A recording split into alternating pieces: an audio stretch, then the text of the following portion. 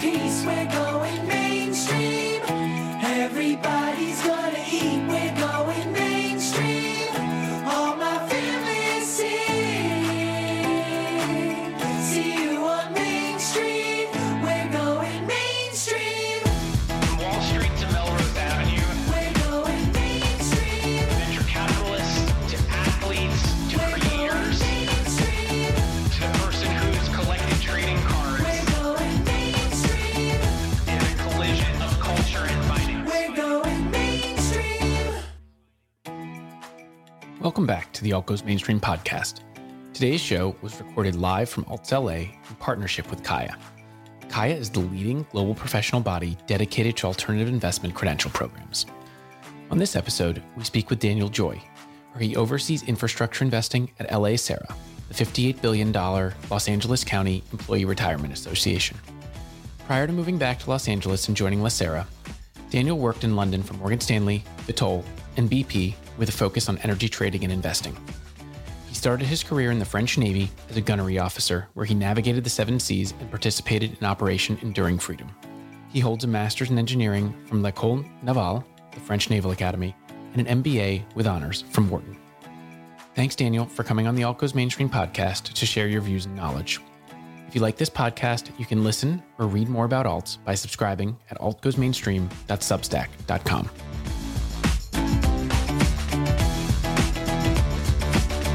We're going mainstream. Welcome to the Alt Goes Mainstream podcast. We're live here from Alts LA, along in partnership with Kaya.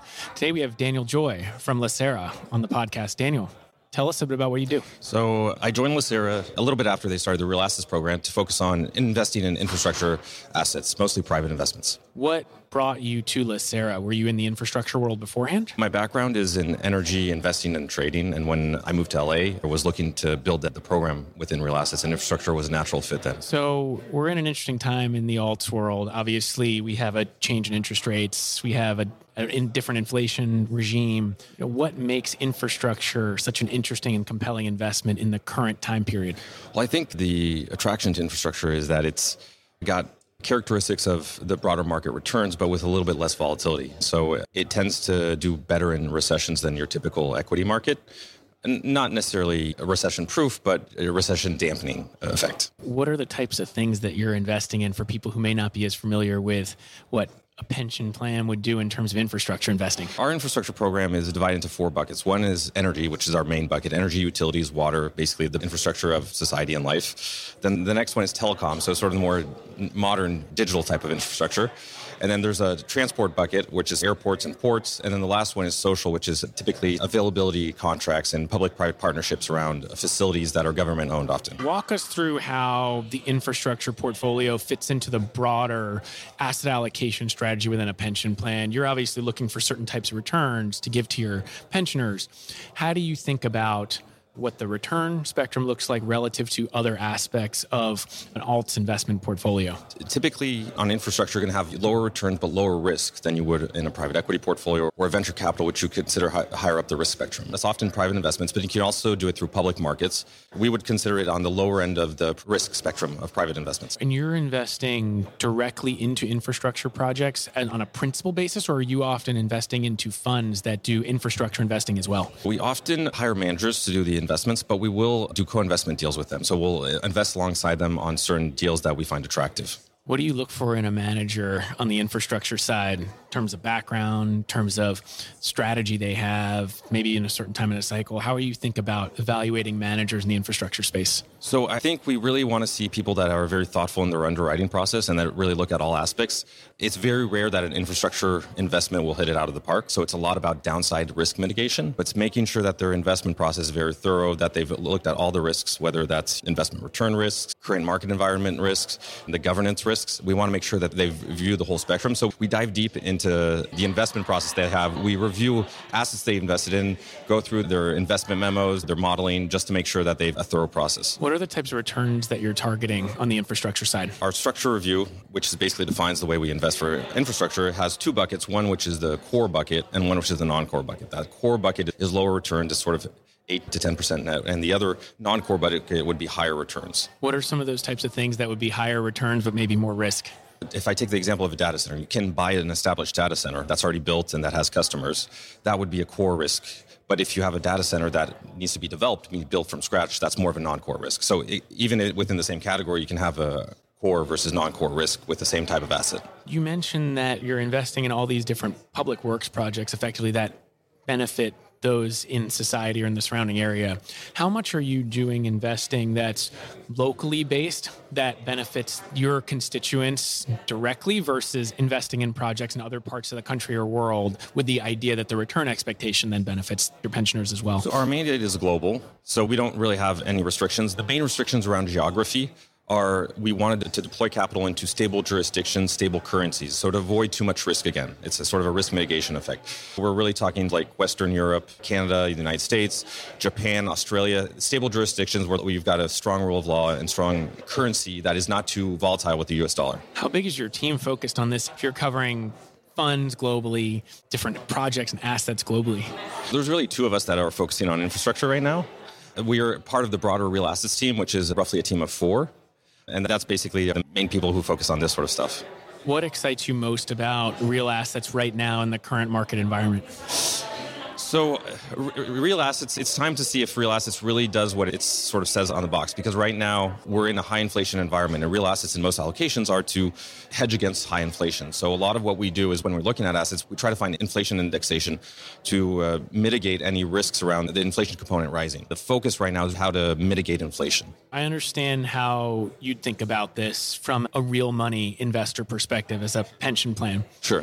For those who are individuals or wealth managers in the wealth community, how should they think about approaching real assets where they may not have the capabilities or institutional knowledge that you do, the platform that you do, but should they be investing in real assets? And if so, how? I think it's a portfolio diversification aspect. And you can go to real assets or infrastructure through either public markets or private markets.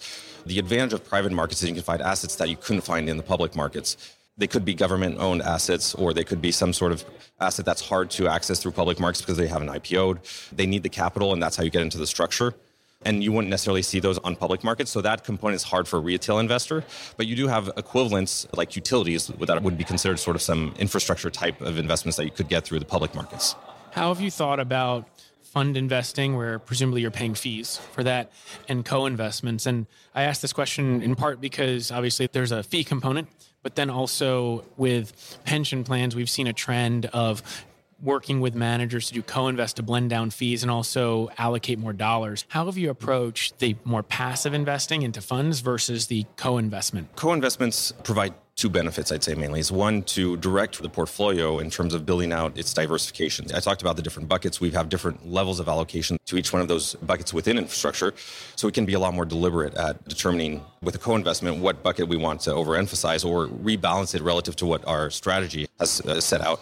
And the other advantage is often co-investments have a lower fee base, which enables us to average down the fees of our overall portfolio. When you're looking to partner with managers, are you going in saying, hey, we want to allocate a certain amount to fund strategy, but we also want to be able to allocate X amount to co-invest strategy as well because we have this much capital to deploy?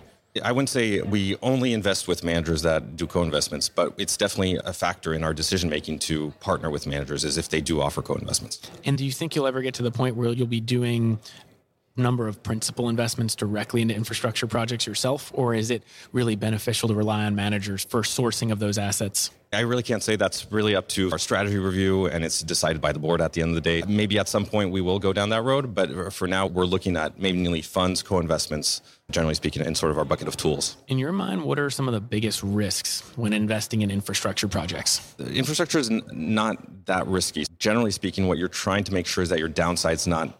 You want return of capital, probably as your first component, then you want return of capital afterwards. You're really trying to mitigate that downside. So there aren't that many huge risks, and you don't see big loss ratios where you have a lot of deals that go sour and then a few that are out of the park, a little bit like VC, which is what you do. It's mostly you want all those investments to be singles and doubles, not home runs. Related to this, you talk about things that benefit the public. That's what you do as a business, but that's also the types of assets you're investing in. ESG is becoming a bigger and bigger theme for investors for a variety of reasons and in a variety of ways. How much do you measure the social or environmental impact of the types of things you're investing in relative to just trying to make good investments that return capital? So ESG is definitely a component. And the way we view ESG is generally it's enhancer of returns, because there's a lot of focus on the E and the S components, but the governance has always been a concern for any investor, whether it's public or private. And so that governance component can also be declined sort of to the social component and to the environmental components. If you put a price on carbon, there's a concern potentially that you might not have a great return going forward if your price of carbon increases a lot. And same with societal benefits, in the sense where if your workers are discontent and there's a number of strikes, your company's not going to perform. So it's something we look at definitely, and we look at all those aspects across the spectrum. The other interesting thing about impact investing is that I think there are a number of investments where, sure, it may make sense to measure the social or environmental impact of an investment, but the reality is for a lot of impact investments to get to institutional scale and institutional capital to be attracted to those types of investments, you just need to make good investments and return capital. Do you think that's a component of what you're doing in terms of you're just making investments in things that should be invested into? There may be an impact component to it. Say you invest in a solar farm or the land underneath that, or wind farms or things like that. Is that kind of just part of the mindset as well as, hey, we're investing in projects that should exist for public good, therefore that is impactful? I think that's a side benefit mostly. I think the way we're looking at it is it enhances return. It's a complement to the overall aspect of the investment process. So ESG is just part of good underwriting, I'd say. So you mentioned good underwriting. I'm sure that's part of what keeps you up at night. What is the one thing on your mind at night when you're like, okay, we need to think about this right now in current market environment when we're investing in infrastructure assets? That's a good question. So I'd say right now, I've been thinking a lot about inflation, generally speaking. Not necessarily where inflation is going, but how is the portfolio going to stand up to maybe a rising inflation environment, and to make sure that we're hedging all these inflation increases. And that's really the component. Then making sure that our investments are in areas that are stable and that aren't going to have a huge downside risk. Would be the second. Follow up to that question. It seems somewhat difficult to be able to predict where inflation may be and to some extent where rates may be over the next year or two. How does that impact how you're approaching investing? And maybe is that different than prior years? So, yeah, I think the environment that we have is probably one of the most uncertain it's been in quite a long time. And I would quote Stanley Druckenmiller, who said, I think in his 40 years of investing, this is probably the most uncertain times he's ever seen. The inflation component, we don't have a crystal ball. We basically build a portfolio that's diversified, that has an inflation hedging component. And we make sure that as we do every structure review, so we review our asset allocation, we make sure that we take into account the current environment, and we're conscious of that when we're making those allocations. What's your favorite or most interesting alternative investment? I really don't have a favorite. My focus is infrastructure, so I find that very interesting. And my background's in energy before that, so I've got a lot of background in that. I think they all are complementary to a portfolio. You wouldn't want to take one out. That's the benefit of having multiple alternatives. Fascinating. Daniel Joye from LACERA, thanks for coming on the Alt Goes Mainstream podcast. Thank you. Thanks for listening to this episode of Alt Goes Mainstream. I hope you enjoyed it. You can find more episodes of the podcast at any of your favorite podcast sites, and you can read more about alts at my Substack, altgoesmainstream.substack.com, and follow me on Twitter at Michael Sidgmore and @GoesAlt. Thanks a lot, and have a great day. We're going